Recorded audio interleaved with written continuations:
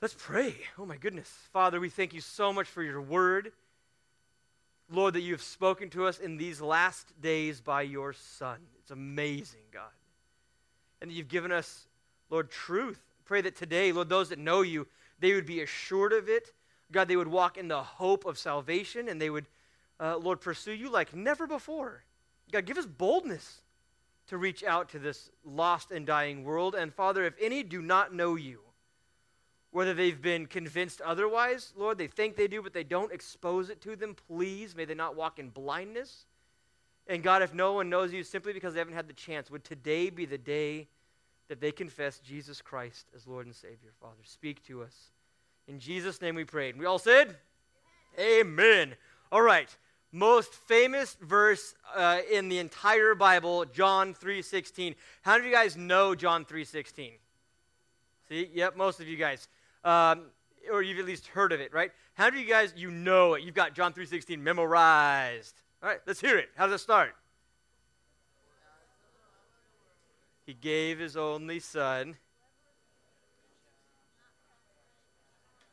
We got to work on the unison thing, but you guys got it. That was awesome. For God so loved the world, so loved the world, he gave his only begotten Son, that whoever would believe in him would not perish, but have everlasting life. We know this verse. It's definitely the most famous, popular verse in all the Bible. But here's a question. Who did Jesus say it to? Who do you think? You know it was a guy. Oh, good. Nicodemus. How'd you know that?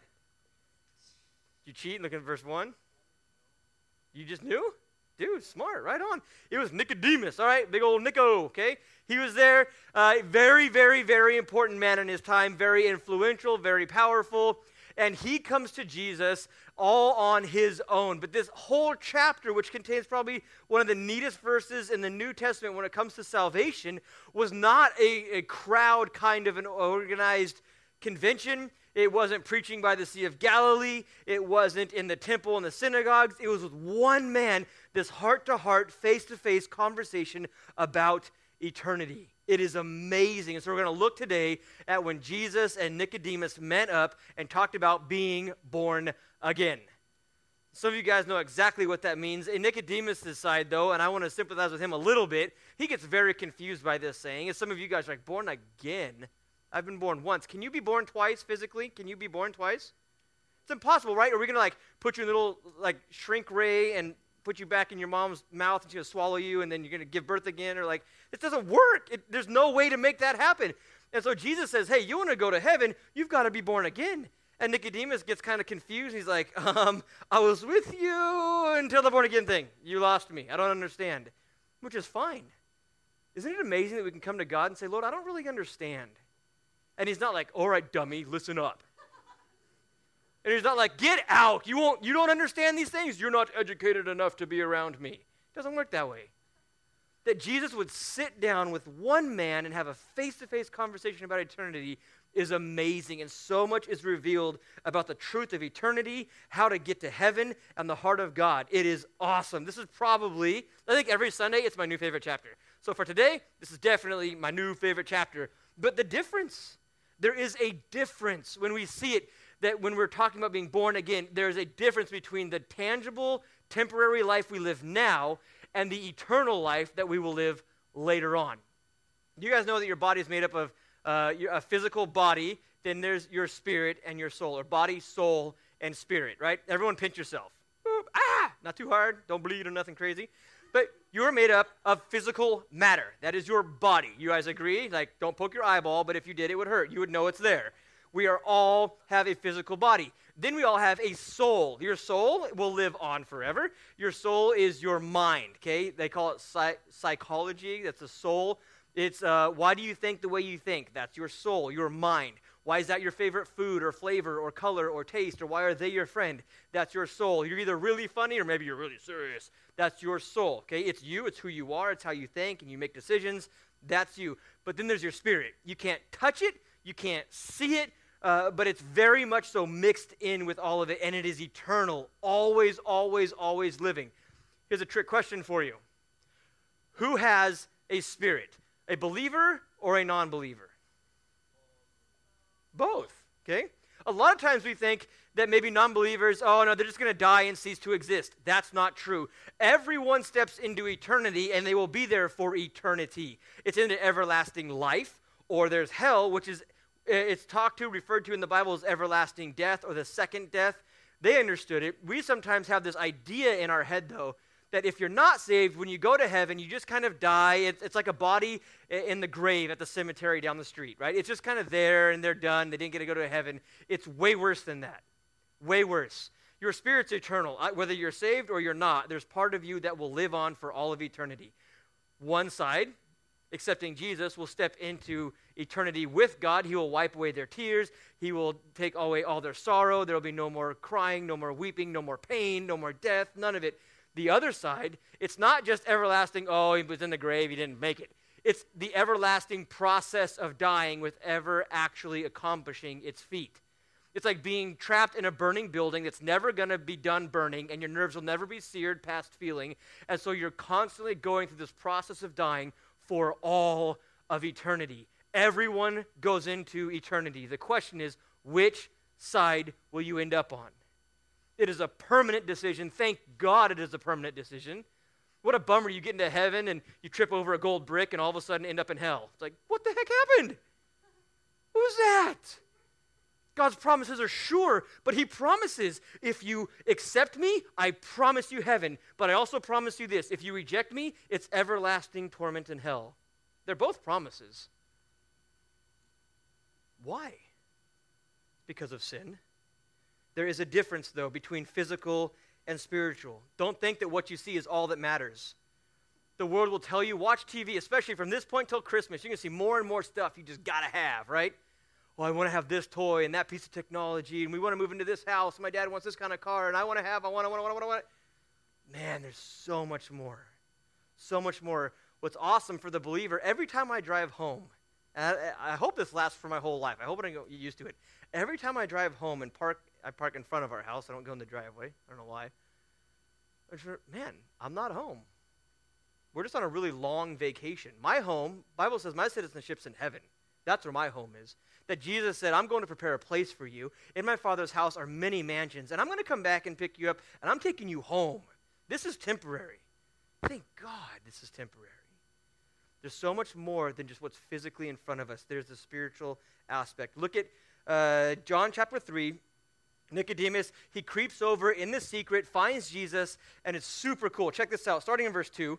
This man came to Jesus by night and said to him, Rabbi, we know that you are a teacher come from God. How do you know that? How do you know that? Good question, right? How do you know that? He keeps going. He explains himself. For no one can do these signs that you do unless God is with him. He knew Jesus is way different than everybody else. And what was amazing, everything Jesus had been doing, the miracles and the signs and the wonders, people getting healed, awesome stuff. I don't know if you guys, when you talk about miracles or you think about it, and the older you get, you'll find out people get stuck on miracles. They're amazing. They're awesome. I would love to see a blind guy see. I would love to hear about a deaf guy hearing. I'd love to see the dead raised again. But that is all to point to something greater. We've got to get, yes, the signs are amazing, but they were there to show that Jesus Christ was who he said he was.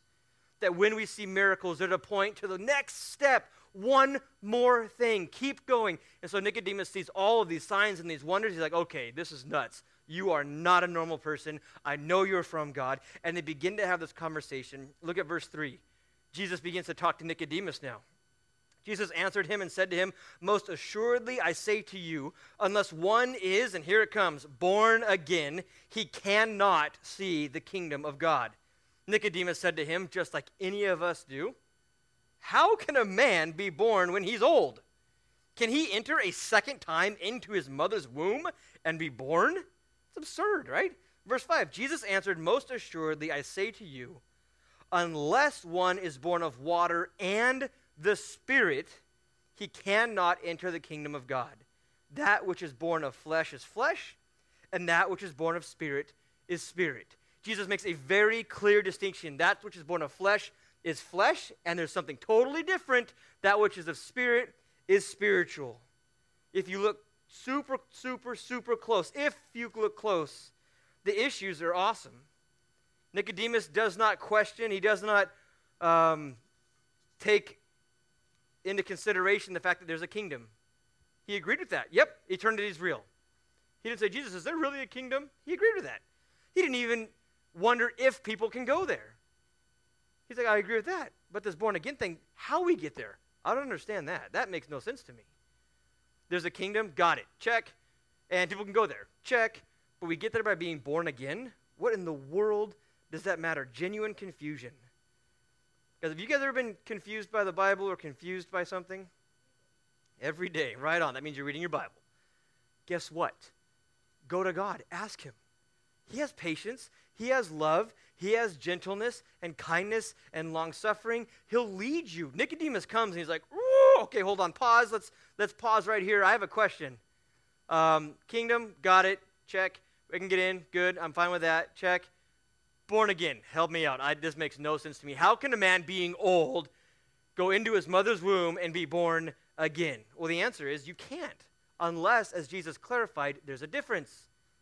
He's trying to help him out. Look at, take what you think in your mind as physical, and it's an example of what is spiritual. So many things that God has given us in life are an example of things to come. Verse 5, Jesus answered, most assuredly I say to you, unless one is born of water and the Spirit, he cannot enter the kingdom of God. He's looking, he's seeking. Jeremiah 29:13 promises that when we seek with our whole heart, and you will seek me and find me when you search for me with all your heart. It doesn't matter who you are, where you're from, what language you speak. If you are in pursuit of God, you will find Jesus. That's awesome. That means that if a Jehovah's Witness person truly wants to find God, guess who he'll find? Jesus.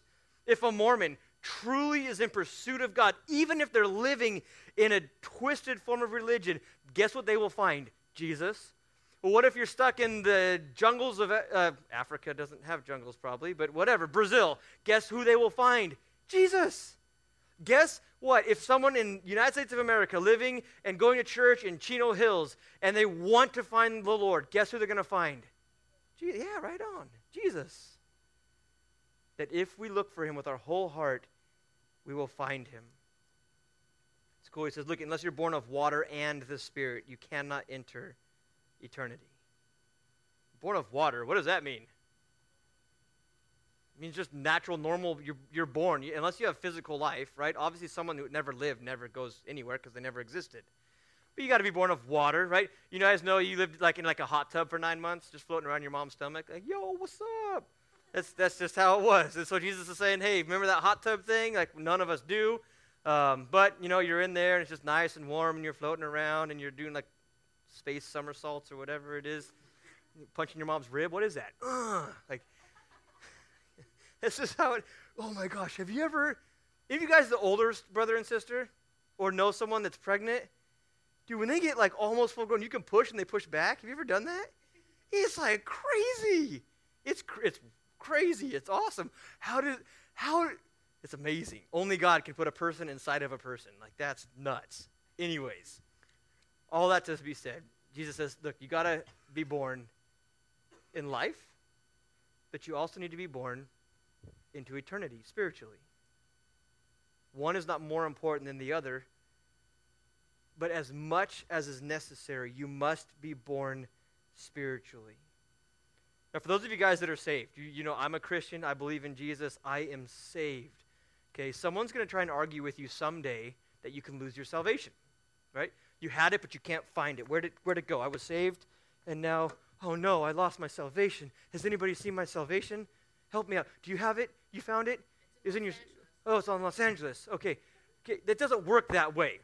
When God makes a promise, it's a promise. If a promise isn't a promise, it's a lie. God's not a liar. All right. It's so simple. Think of this. How many times can you possibly be born physically? How many times? Once. Jesus is using this very simple illustration that even a child could understand, and he's sitting there with Nicodemus. Nicodemus, you can only be born once, right? Even you understand that. That's why you're having a hard time with this. So if you're already born again, think about it. If you can only be born once physically, how many times can you be born spiritually? Once. Not a lot. You're not going to get born again and born again and born. That sounds insane. It's absurd. I got born again 15 times. Like, you have 15 birthdays? That's crazy. Yet people will come in and tell you, now it is possible to live a form of godliness but completely deny the power of the Holy Spirit. That's what Timothy was warned about in the New Testament, that there will be a generation and a group of people that live for themselves. They have a form of godliness but deny it. They'll step into eternity and say, but God, we did all these wonderful things. And he'll say, I never knew you. Away. Don't think for a moment, look, I go to church so I'm good. That's not what I'm talking about. If you really are born again, how do you know? We'll talk about it in a second. But if you're born again, that moment you make that real decision, you step into the promises of God. You stop looking at them and being like, wow, that's really nice. But you step into it and say, Lord, I'm receiving this, and I'm walking in this, and I'm trusting in this with my whole heart. I'm letting go of everything else, and I'm moving forward in this promise. Dude, you're saved, and don't let anyone ever tell you need to be born again, and then again, and then again. It's out of your mind crazy. It's like saying someone needs to literally physically be born again. That's nuts. That's not what Jesus is talking about. He clearly tells them there's a physical birth and there's a spiritual birth. John chapter 10, verse 27 through 30, it promises and tells us that no one can take you from the hands of God. No one could ever peel you away from God's promises and his love. Ephesians chapter 1, verse 13 and 14 says, in him, this is talking about Jesus Christ, you also trusted. This has a massive part to do with salvation, that trust. You didn't just look at it, but you leaned on it. You stepped into it. You trusted after you heard the word of truth, the gospel of your salvation. Clearly put, you heard the gospel. You need Jesus. He's the way, the truth, and the life. You heard John 3:16. You said, you know what?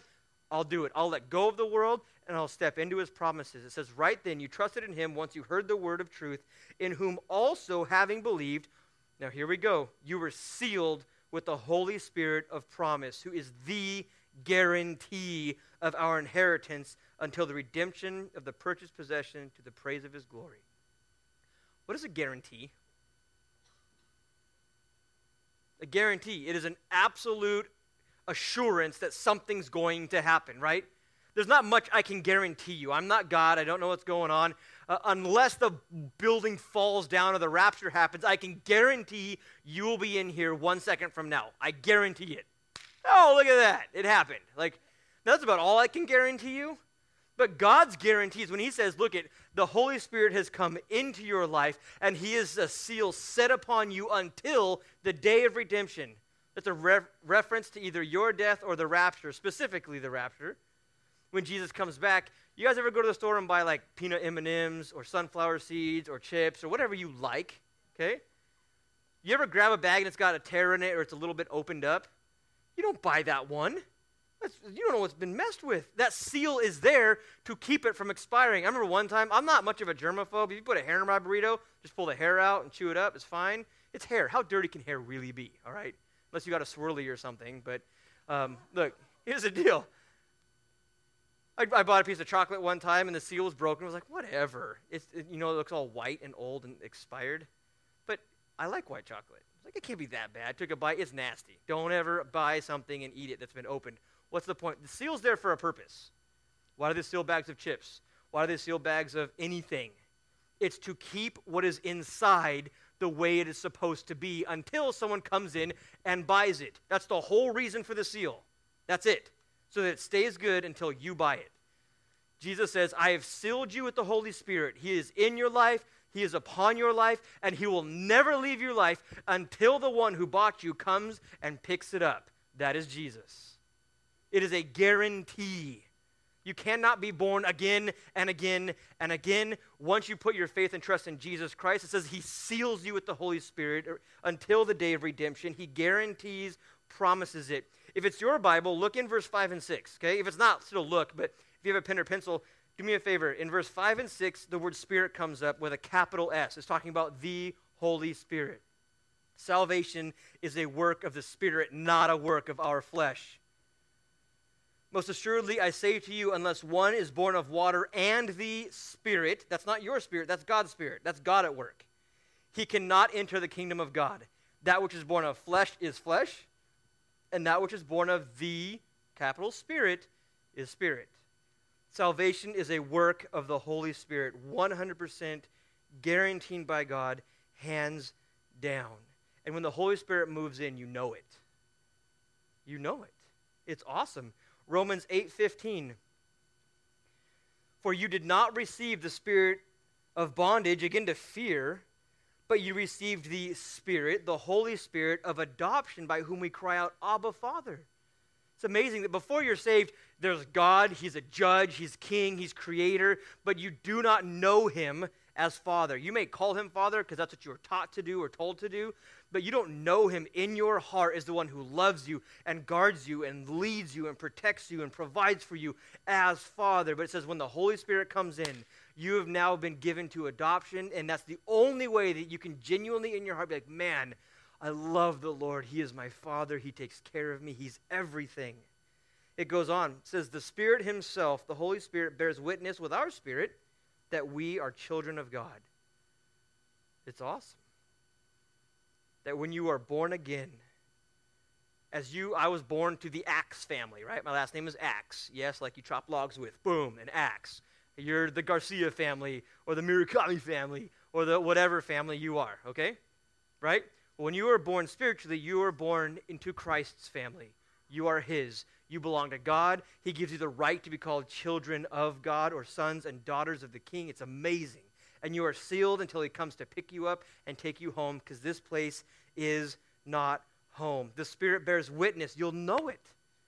I'm telling you, I don't know if the sun's coming up tomorrow. I honestly can tell you I don't know. God could black it out. Well, I kind of do know.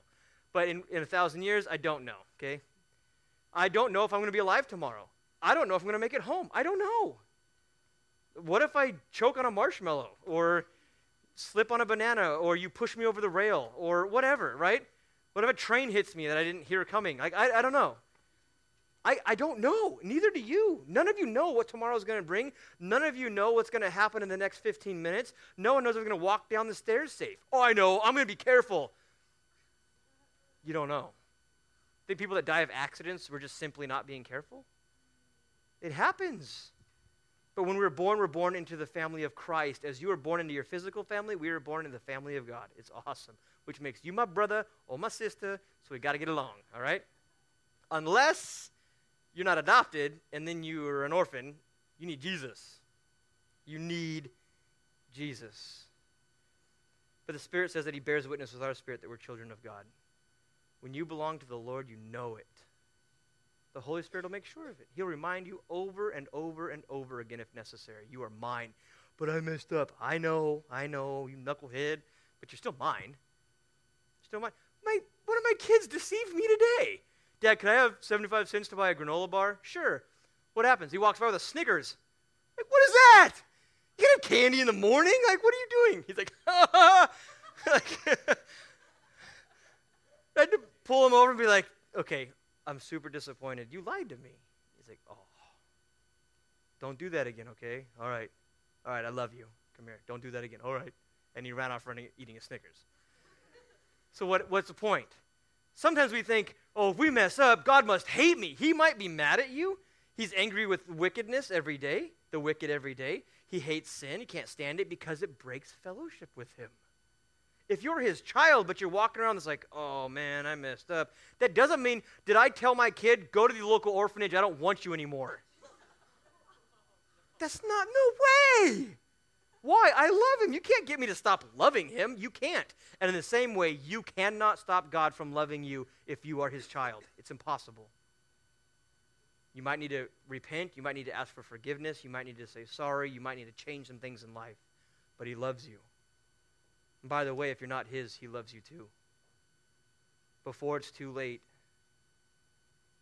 step into his promises. He loves you too. That's what this whole chapter is all about. But if we are born again, we know it. The Holy Spirit will make sure of it. There's the difference, and he reveals some neat things. The great reveal, right? John chapter 3, look at verse 9. Nicodemus answered and said to him, how can these things be? He heard, okay, there's flesh and then there's spirit, and you have to be born again. He said, how could this be? How is this even possible? How is this even possible? Jesus goes on and reveals who he is. Jesus goes on and reveals that he's both man and God. You know, it's neat. Jesus almost always refers to himself as the Son of Man. Okay, if you read the Gospels, this is your learning moment. He almost always refers to himself as the Son of Man, meaning he's 100% man. You prick him, he'll bleed. His hair is real. It's not made out of styrofoam or something. He's tangible. You can touch him and feel him, and he's there, all right? He has a heart. You could hear it beating. He has lungs that inhale and exhale, and he has intestines that digested food and all of that good. He's real. But in this chapter, we see one of the few times that Jesus refers to himself as the Son of God also, meaning he is come in the same likeness of God, that he is God himself, omnipresent, all-powerful, all-knowing, that he is as loving. He is God. And in humanity, we have Jesus Christ. We have God. How's that possible? Some of you guys are going to dress up like something, right, for Halloween. I don't do that anymore. Yeah, secretly, you do. I know some of you guys do. Dude, I'd love to be Hulk this year. Like, just, I just like Hulk, but whatever. If I dress up as the Hulk, am I the Hulk, or do I just look like the Hulk? I look like the Hulk, right? On the outside, I don't care how good of a costume I put on, it's still Dave on the inside, okay? It's me. If I were to talk, it's me. That's why when you see Jesus talk, it's with the love and the compassion, the concern that God has for his people, because he's God. Yes, he came and he put on humanity. He humbled himself. But he was still 100% God. In this chapter, he begins to reveal to Nicodemus, he says, look, the Son of Man must be lifted up. It's going to happen through the cross. He gives him an Old Testament example of what Moses did in the wilderness, and he says, I'm going to do the same thing. And if you would look at me, look at verse 13. No one has ascended, gone up, but he who came down, that is the Son of Man, he's talking about himself, who is in heaven. Verse 15, he talks about all this stuff. He's going to be lifted up high like Moses did in the wilderness, that whoever believes in him should not perish but have everlasting life. Says Nicodemus, how is this possible? I am the answer. And how's it all going to work out? I will be lifted high like you see in the Old Testament. I will be put upon the cross. I am the way, and I am telling you the truth. It's incredible. We're looking too high. It's the simplicity of the gospel. We look too high sometimes. We want to know great, massive, intellectual things. Nicodemus was a very wise person, but he missed the simplicity of all of it. 1 Corinthians 2:1. And I, brethren, when I came to you, it's the heart of a child. I did not come to you with excellence of speech or of wisdom, declaring to you the testimony of God. He said, I didn't come super smart, and I didn't read the dictionary to get ready to talk to you in all these professional, doctorate types of ways. I came declaring the testimony of God. It's simple. Nicodemus, bring it down a notch. Luke 18:17, assuredly I say to you, whoever does not receive the kingdom of God as a little child will by no means enter it. It's not that high and that lofty. He says, come on, grab on, let's go. The dividing line. That's where we get to. There's a dividing line in all the world, and it is Jesus Christ. It's what separates one from the other. That dividing line, John chapter 3, starting at verse 16.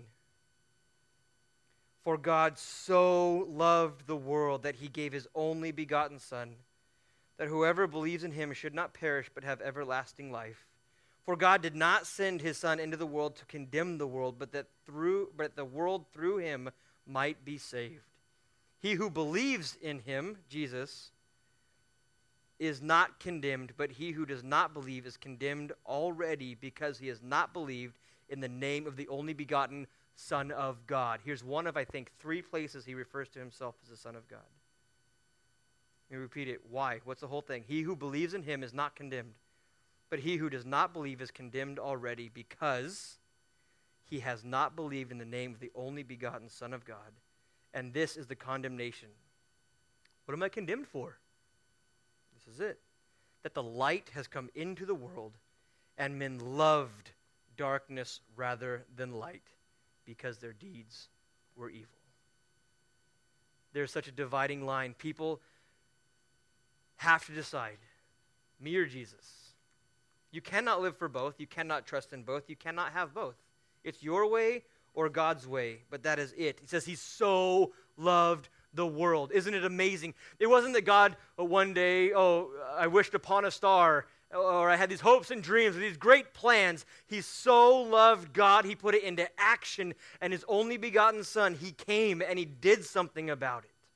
It wasn't this big talk. He didn't write books about it. I mean, eventually, obviously, he wrote books about it, but he came and did something about it.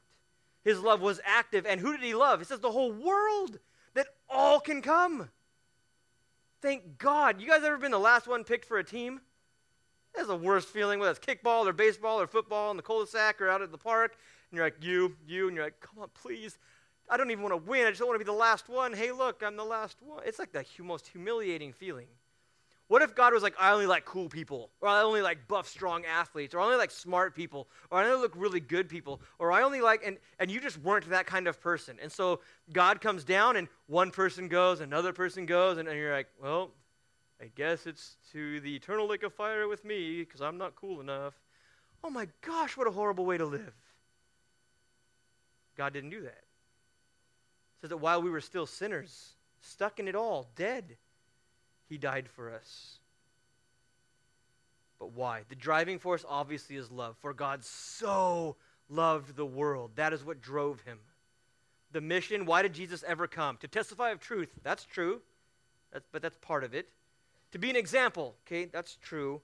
But that wasn't the mission, the goal. What was to be accomplished? Salvation. The driving force was love. The mission was salvation. But why? Because of sin. Sin's a nasty little guy, man. You guys ever have to run away from like a little chihuahua or something? Dude, I don't know, man. Those guys are just sketchy, crazy, got those little rabbit teeth, and like, just, I don't like them. Sin is not good. Jesus came to destroy sin and death, to set us free from it all. James chapter 1, it tells us, but each one is tempted when he is drawn away by his own desires and is enticed. You know, we don't need Satan in our lives to screw up, right? We don't. We mess up plenty on our own, and that our temptations come from within. Now, he is a very, very smart dummy, okay? I hate him. He's a dummy. He's a loser. He's going to hell, but whatever. But he's not stupid. He's very smart.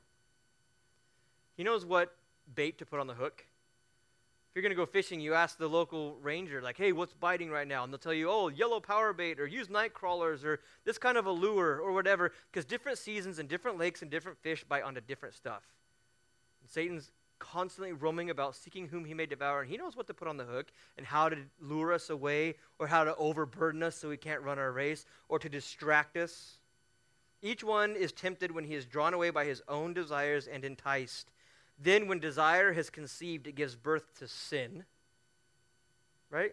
It's small, though, when it starts. Sins always start small. By the time you see sin in someone's life, it's been there for a while. When desire has conceived, it gives birth to sin. And sin, when it is full grown, brings forth death. Why did Jesus come? To take care of death. To destroy sin. Romans 6:23, it says, the wages of sin is death. That when we sin, you must pay the penalty. And that penalty, that fine, that payment is death. I love it, love it. John 3:17 is just as good as 16. For God did not send his Son into the world to condemn the world, but that the world through him might be saved. You know what condemned means?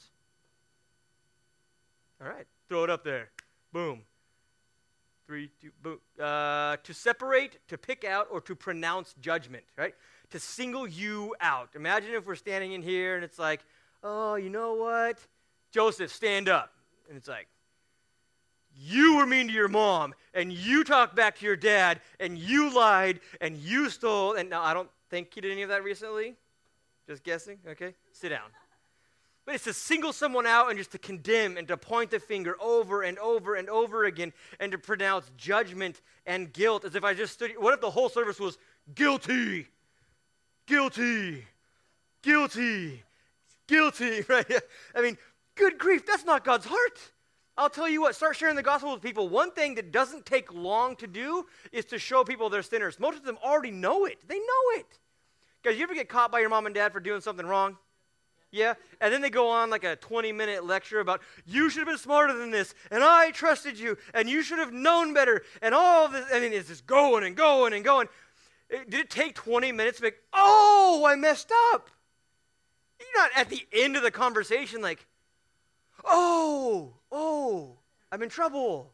Oh, okay. Like, no. As soon as your mom stepped in, you're like, oh, busted, dang it, oh. He said, I came to save the world, not to condemn it. It doesn't take long. Jesus is not in the business of pointing out our problems. He will if he has to, just enough to show you your need for him. But then it's not God's heart. If you walk around in this like, oh man, I'm a loser, I mess up all the time, or you talk to a friend, or maybe you feel this, like, I'll come to the Lord, I'll be a Christian, I'll give my life to God once I stop cussing, or I'll give my life to God once I stop lying, or I'll give my life to God once I clean up my life, I'll get better, whatever. We all have excuses, and I hear this all year long. I'll come to God when I get my life straightened out. God says, you're never going to get your life straightened out. That's why I'm here. You don't have to get yourself good enough for me. I came for you. I will do the work in your life. I will make you a new creation. It is incredible. He's calling you out of condemnation. It's sin that condemns and points the finger. It is Satan who will keep you there, never the Savior. Never, never, never. If you're living in that, know right now, it is Satan himself, not God. It's not God keeping you back. It is Satan holding you back. Verse 18. You guys believe in zombies? There's always a few. No? I don't know. I don't know. John 3:18. He who believes in him is not condemned, but he who does not believe is condemned already, because he has not believed in the name of the only begotten Son of God. Look, we know we've all sinned and fallen short of the glory of God. Ephesians tells us clearly that we are dead in our trespasses and sins. You are a dead man walking. In the very same way, like if you found out you had some crazy form of cancer and you were going to die in 3 weeks, you're alive, but you're as good as dead. Or you're walking around and you know that something's going to happen. You know that your time is up, or you're living on death row and you know in 7 days I'm going to go before a firing squad or the electric chair. You're as good as dead. God says that if you're living in your sin and you have not accepted Jesus Christ as your Savior, it's only a matter of time. You're as good as dead. I'm alive. No, you're not. Judgment has already been pronounced. Jesus doesn't have to do it because it's already been done. Your sin is like saying, guilty, right here, come and get it. Woo! It's like wearing a neon jacket in front of the enemy and just bouncing around. Shoot me, shoot me. Your sin condemns you. Romans 3:23, all have sinned and fallen short of the glory of God. And if today you're like, I don't need Jesus because I'm good. I don't cuss and I get straight A's and I'm nice to my mom and dad. There are great people going to hell, okay? Well, they haven't sinned. You're wrong. Look at Leviticus 5:17. This is crazy. If a person sins and commits any of these things which are forbidden to be done by the commandments of the Lord, though he does not know it, yet he is guilty and shall bear his iniquity. That's not fair. You make him break God's rules and not know it? I'm still guilty? Yeah. It's real in real life. It's real in spiritual life. Think about it. Mom and dad are flying down the freeway. They get in the carpool lane by themselves, but they didn't realize it. They didn't notice there was a carpool lane. Cop pulls them over. He's like, hey, you're in the carpool lane by yourself. And they're like, oh, I didn't see the sign. I'm so sorry. Was the cop like, oh, okay, have a nice day? No. Or if you're driving, 80 miles an hour down the street and you didn't look at the speed limit or you didn't look at your speedometer. It was an honest mistake. And the cop pulls you over for going 100 miles an hour in front of a school zone. And you're like, oh, I'm so sorry. I didn't notice. He's like, oh, okay, if you didn't know, then just, Merry Christmas. Dude, no, it's like, get out of your car, right? It's like, guys, the law's the law. That's the way it is. It's the same thing. God says, these are my rules. Do not break them. It was an accident. You broke it. But I didn't know. You broke it. And the wages of sin is death. Pay up. your life or the life of Jesus. But death will be required because of your sin. There's no way around it. Not even, oops, I didn't mean to. You might feel bad for you. I'm sorry you didn't mean to. That's a bummer. Because hell is hot. And you're going to be there for quite a while. Mark 3:28 and 29, the only unforgivable sin in the whole Bible. Is it murder? Nope. God will even forgive murder. Is it stealing stuff? Nope. God will forgive stealing. Is it lying? God will forgive lying. Mark 3:28, assuredly I say to you, all sins will be forgiven the sons of men, and whatever blasphemies they may utter. But he who blasphemes against the Holy Spirit never has forgiveness, but is subject to eternal condemnation. Eternal, never-ending, hell. What are blasphemies? What does that mean? What is it talking about? If we blaspheme against the Holy Spirit, I'd like to know what the only unforgivable sin is. The definition is very small, very short, very simple. To blaspheme is to speak evil against what is divine. No, the gospel doesn't matter. The cross doesn't matter. Oh, you don't need Jesus. It's no big deal. I can do it on my own, or I'll get to it later. God says, you blaspheme against the Holy Spirit.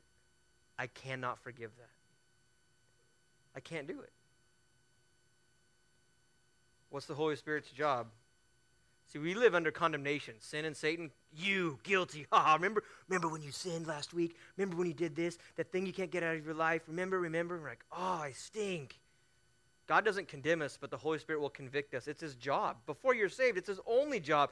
John 16:8, and when he, the Holy Spirit, has come, he will convict the world of sin and of righteousness and of judgment. That's how God works. You need Jesus.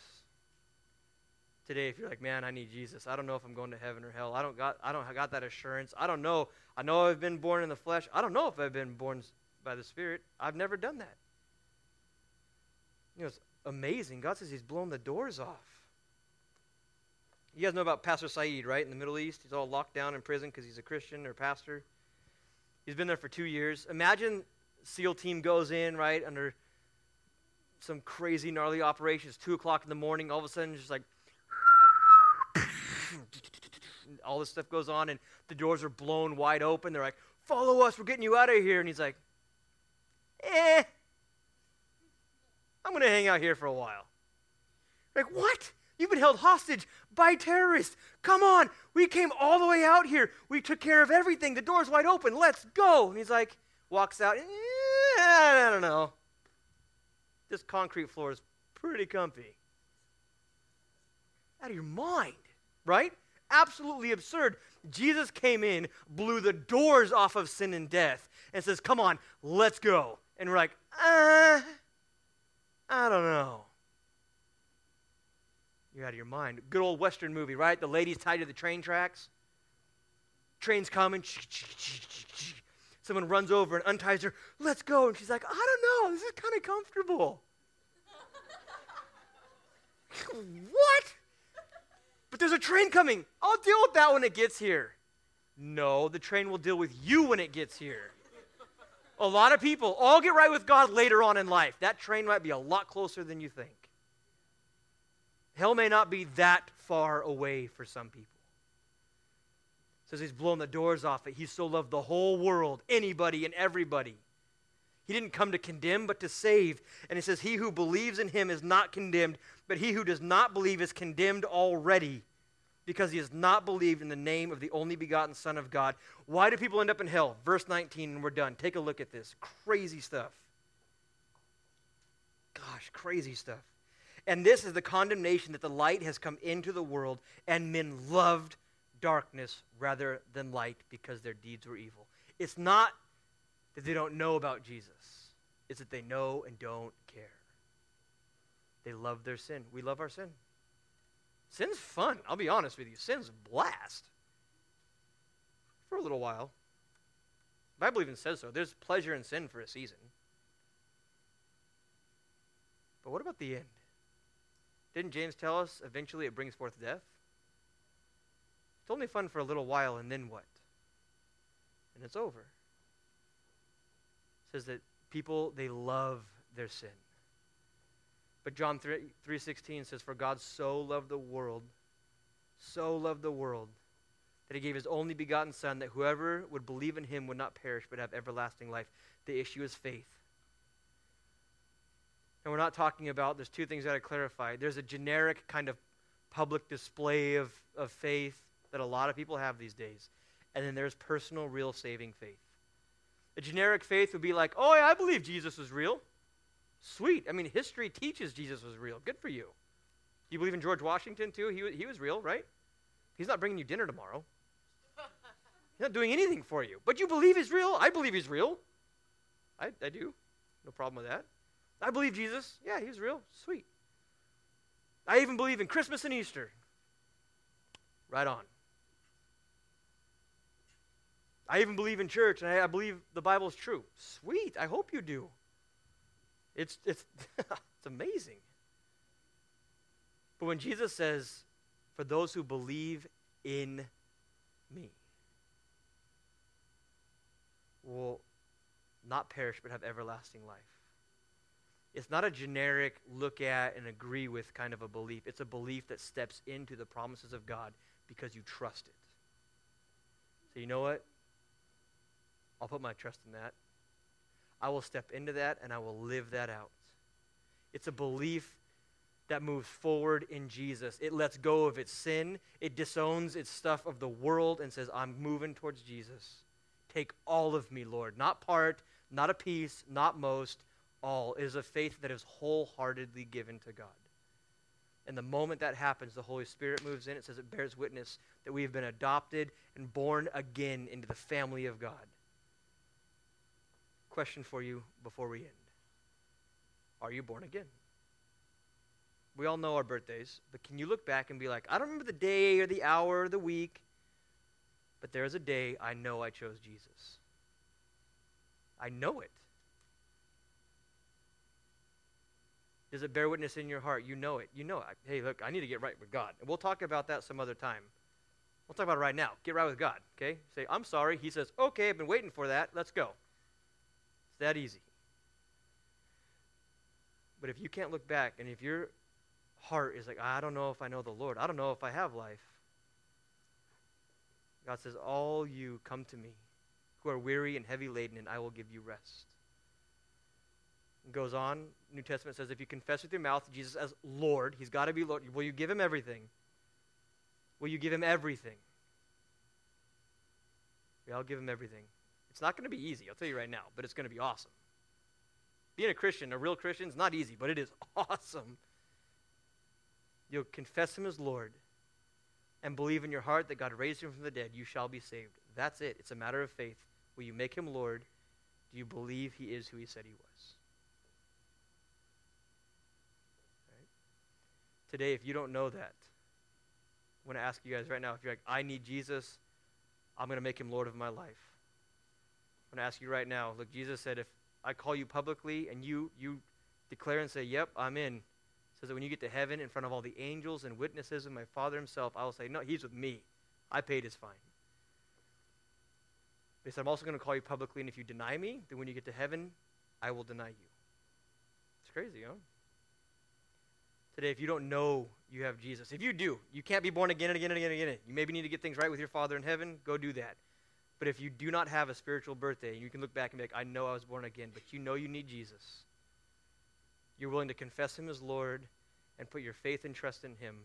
When I ask you right now to raise your hand. Yeah? Right on, man. Yeah? Hi.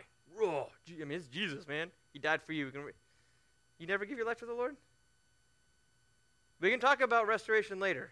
But if you've never given your life to the Lord and you want to do it today, right on. Dude, man, I'm proud of you guys. Right on. It's right on. You guys go ahead and put your hands down. Is anybody in here that's like, I know I'm a child of God, but I've been messing around a little too much? Not taking him seriously. Oh, I didn't even ask you. Whoop, yep. But you want to get right with God. Yeah? If that's you guys, raise your hand. You're like, I'm born. I don't need to be born again, but I need it. Oh, all right. A lot of us. Remember last week, the woman caught in adultery? What did Jesus say in the end? Go, you're free, you're given, and sin no more. All right? In a minute, we're going to pray. Guys, you will be good with God as soon as you confess. He makes you clean and as white as snow. Restores that fellowship. Don't live under condemnation. But cut it out. Don't go back and do the same thing you did already. All right?